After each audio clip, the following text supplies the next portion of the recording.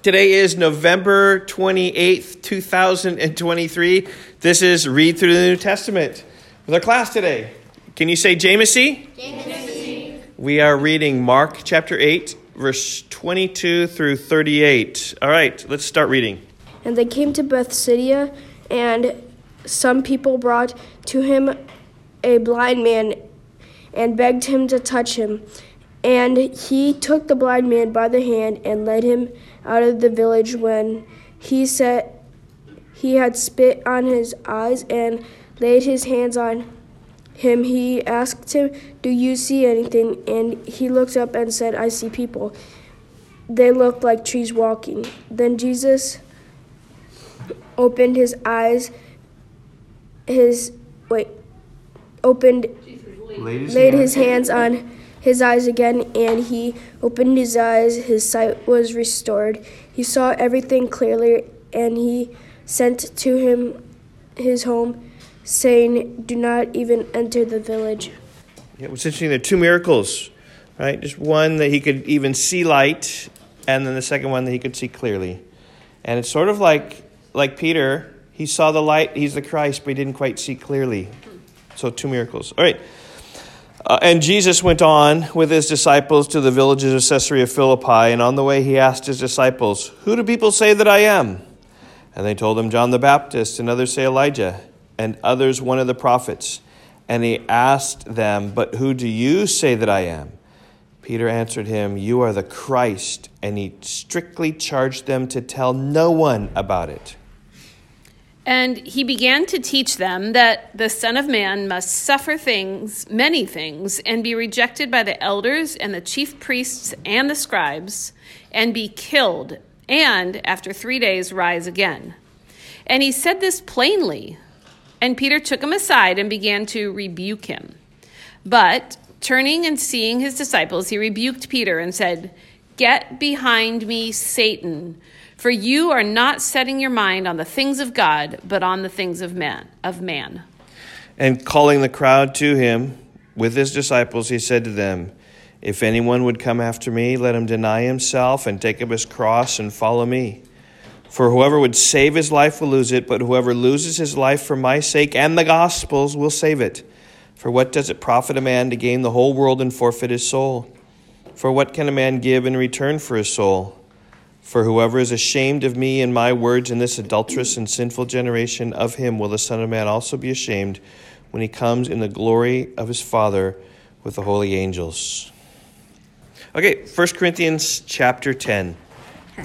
For I do not want you to be unaware, brothers, that our fathers were all under the cloud, and all passed through the sea, and all were baptized into Moses in the cloud and in the sea, and all ate the same spiritual food and drank the same spiritual drink. For they drank from the spiritual rock that followed them, and the rock was Christ. Nevertheless, with most of them God was not pleased, for they were overthrown in the wilderness.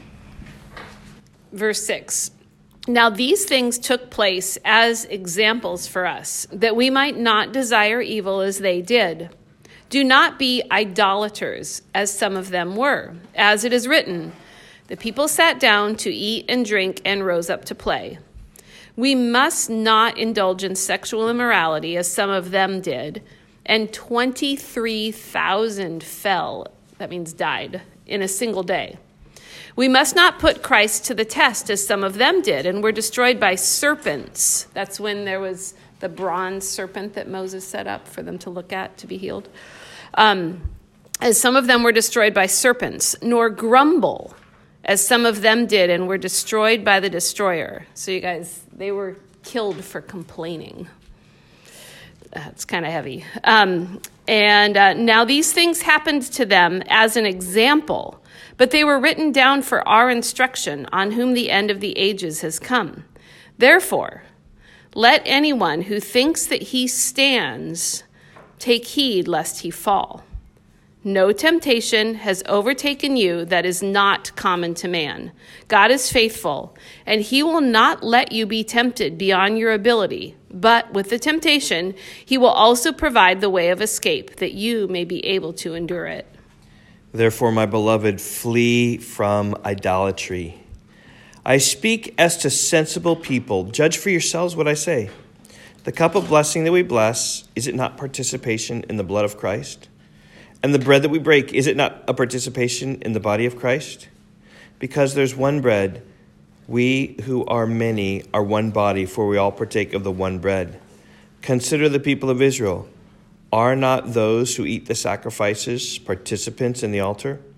What do I imply then? That food offered to idols is anything, or that an idol is anything? No, I imply that what pagans sacrifice, they offer to demons and not to God.